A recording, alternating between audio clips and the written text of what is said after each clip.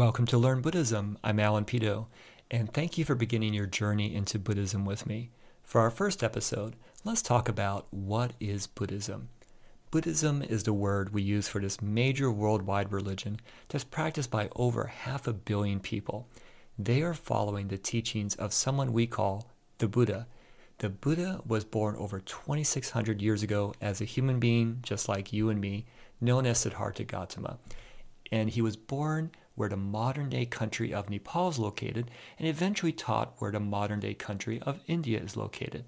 Now, Buddha is a name for an enlightened teacher. It's not actually the name of an individual, although we do use it for the Buddha we're talking about right now, but it refers to an enlightened teacher who discovered the true nature of our reality through their own effort, determination, and insight.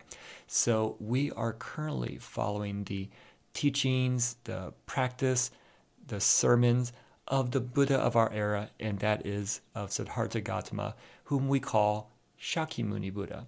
So there are Buddhas before Shakyamuni, and there'll be Buddhas in the future. So again, a Buddha is just a title of an awakened, enlightened teacher who's helping others realize what they've also realized. His teachings allow us to also see that reality like he saw it. And the reality we're talking about is dukkha. So there is dukkha in our world, our reality, our existence. And you've likely have heard of dukkha translated as suffering, but it means everything from unsatisfactoriness, distress, disease, just something not quite right in our lives. And this dukkha is caused by our own actions.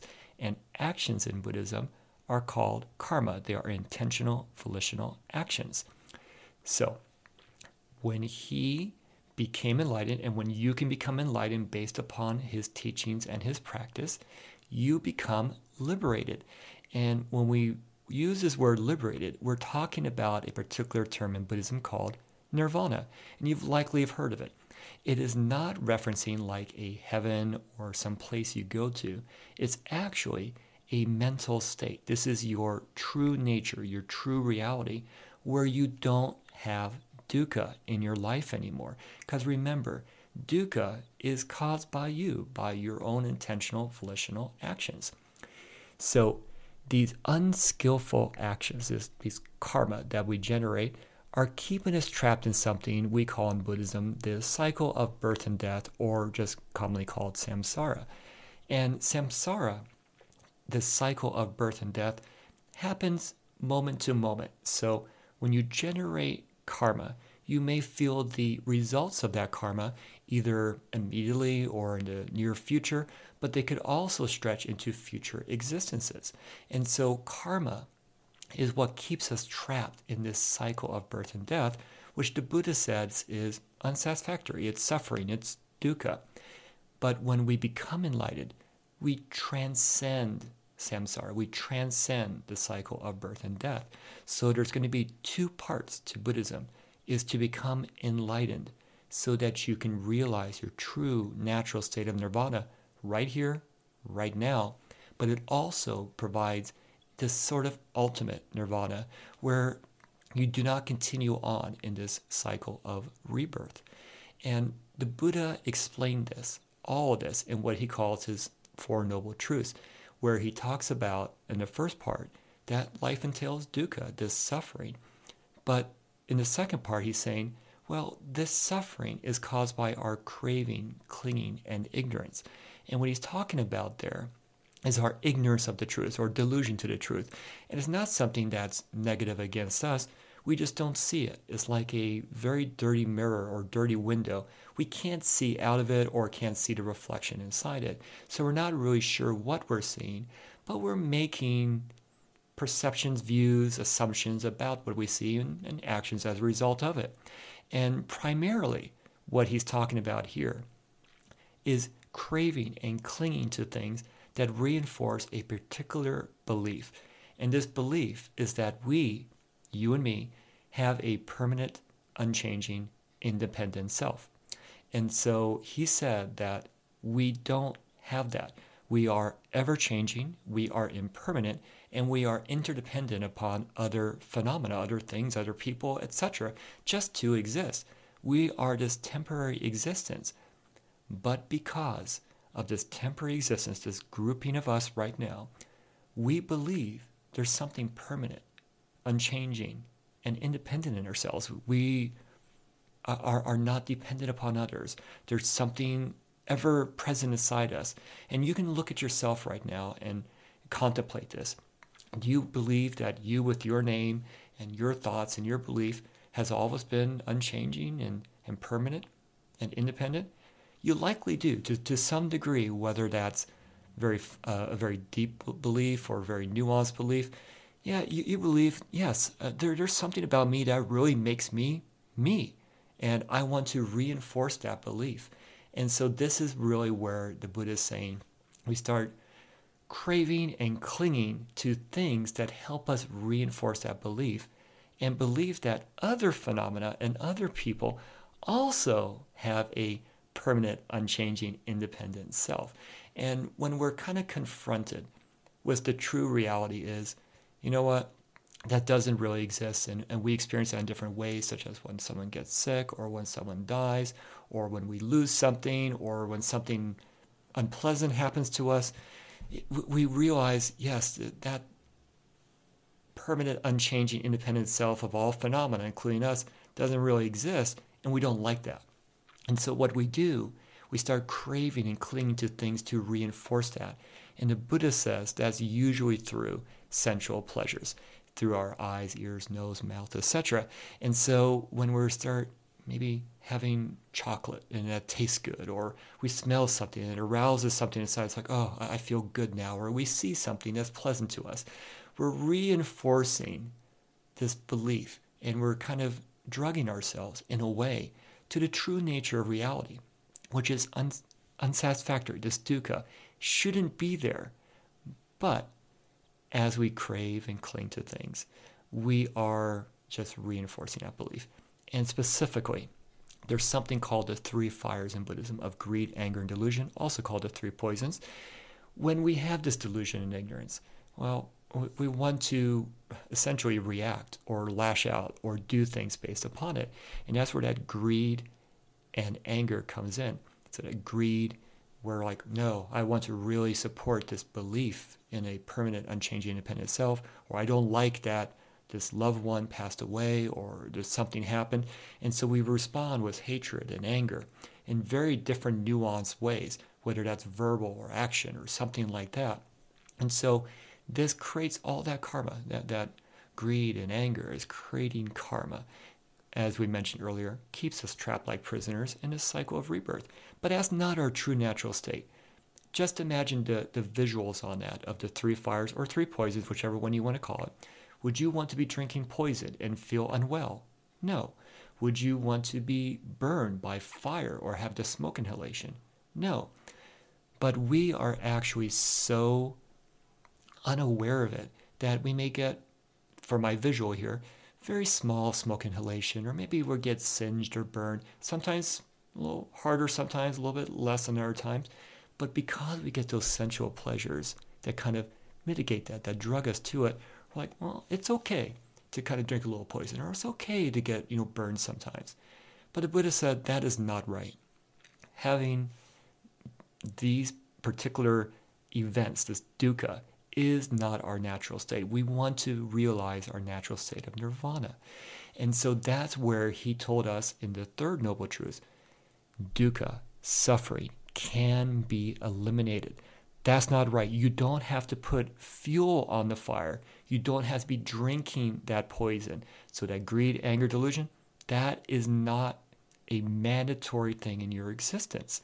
So what he told us, and had a way to achieve getting rid of, and this third noble truth, to ending suffering, he tells us it's nirvana. That is the way, when you end suffering, you realize nirvana, and you do that through his fourth noble truth, which is commonly called the Eightfold Path inside Buddhism.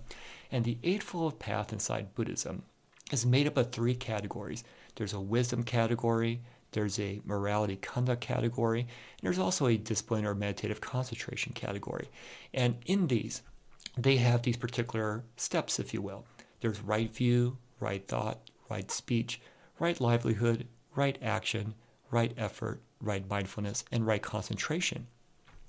And a good visual way to think about the Eightfold Path as this practice that we have in Buddhism.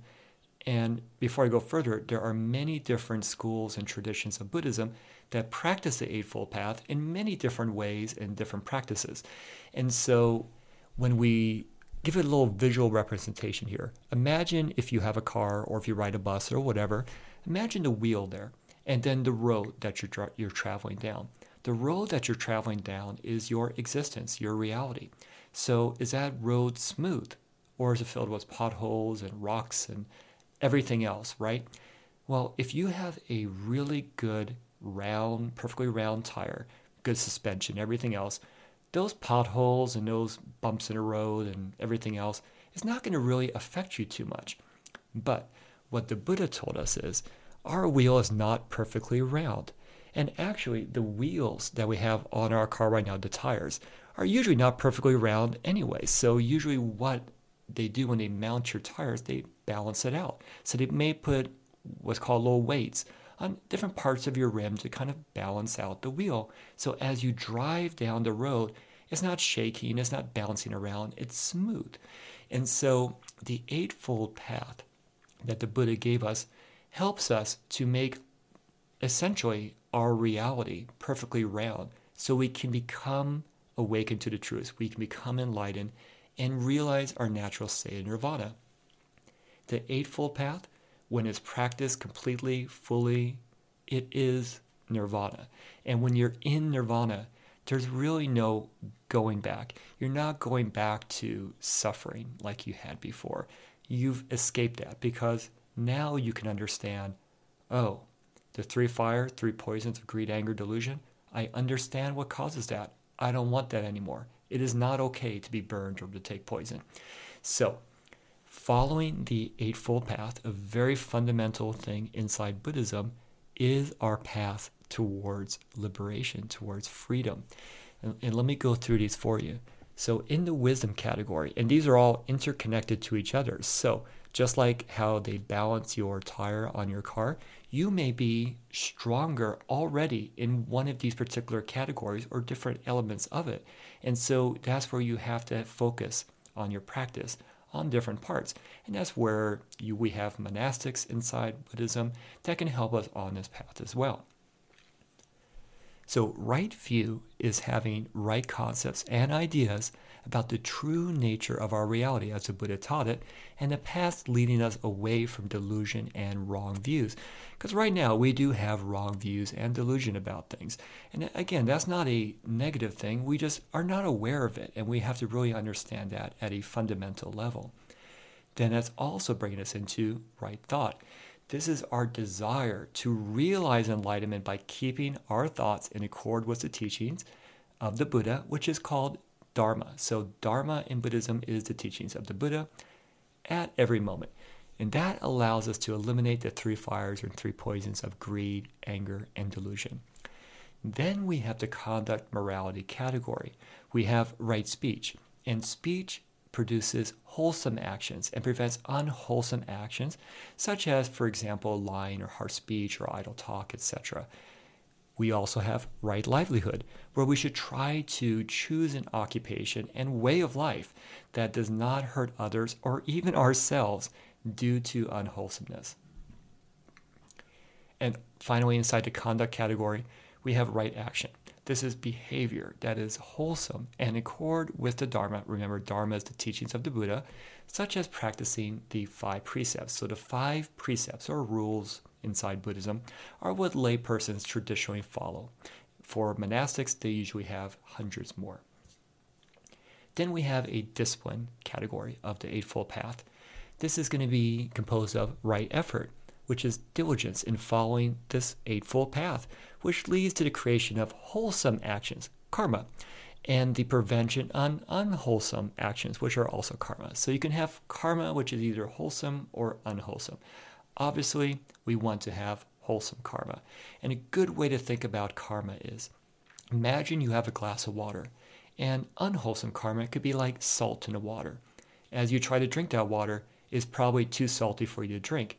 But now, if you were to pour that same glass in a much larger bucket or bigger glass full of clean water, the salt starts to essentially not go away, but you can't taste it anymore. So the more wholesome karma you create, you are going further down the right path, the Buddha's Noble Eightfold Path, towards enlightenment. Then we have right mindfulness. This is where we need to be aware of our thoughts, body, words, and actions, so our mind is pure, aware, and does not give rise to unwholesome thoughts. So you've likely have heard of mindfulness in our very secular society. Well, it's a little bit different inside Buddhism, because what we're trying to do here in Buddhism with mindfulness is to become awakened to the truth, become an enlightened being, and realize nirvana. It's just not to feel good or feel better. That's the sensual pleasure. That's just a result of things. We are still going to have dukkha if we don't eliminate that. So mindfulness is essentially us being aware of what's going on at a very fundamental level, because often we're not. And when we're doing that, we're guarding the senses, like we're guarding the senses of the eyes, taste, ears, hearing, etc.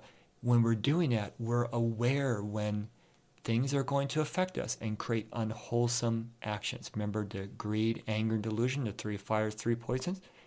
We don't want to consume things that will fuel those, give that three fires of greed, anger, delusion fuel to arise, to create action, to keep us trapped in a cycle of rebirth. We don't want that. So when we're mindful, we prevent that from happening. And then finally, we have right concentration, which is sometimes called samadhi or meditative concentration. This is where your mind and essentially your whole being is totally absorbed in the moment without distraction, wavering, anxiety, or drowsiness. What we're doing, and you've likely seen people doing sitting meditation inside Buddhism, but there's many types of meditation. There's walking meditation, there's even chanting and contemplation, and a variety of different things. The ultimate goal of this concentration portion is to settle our mind, because our mind is always having thoughts pop in and out, and we're clinging and craving to those particular thoughts and following them, even though they're transient. And so when we do that, we sometimes and often take action as a result of it, because we're having views about them or perceptions about them. And as you've learned, that just keeps us in this constant cycle, which is just suffering.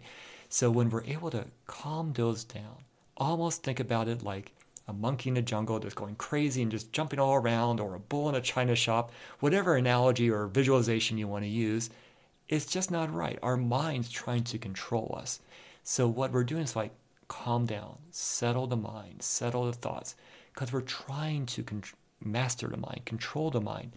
And when we're able to do that through that right concentration, we're able to focus on deep insight, as the Buddha taught us, about the true nature of our reality. Because right now, it's very challenging and difficult for us to do that.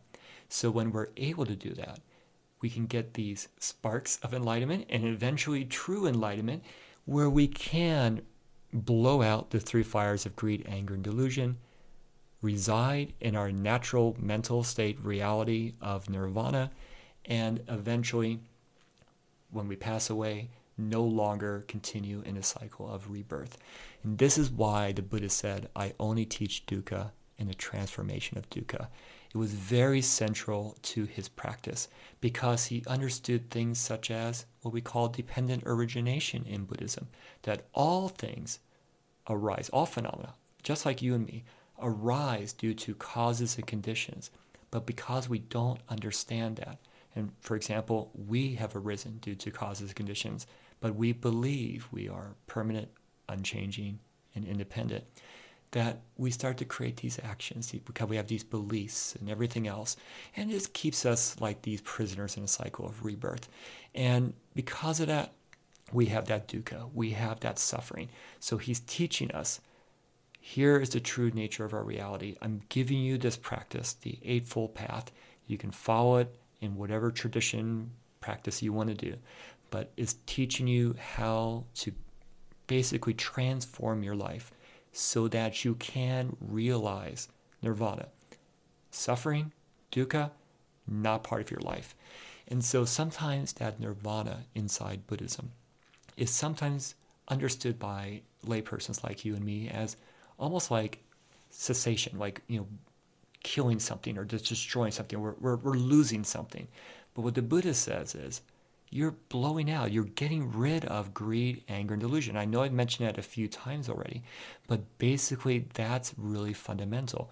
When you get rid of that, you realize what already exists. Your true natural state. And you understand that, and you can exist just like the Buddha, just like his enlightened followers, who were not affected by things happening around them. They were able to exist in this world as we really should be. Do you have any questions about Buddhism in general? I would love to hear back from you. And be aware, I also have a YouTube channel where I go more into these topics, and also my website at alanpito.com, where I go in more detail about all of these topics as well, including an introduction to Buddhism. I look forward to talking with you on our next episode. Thank you.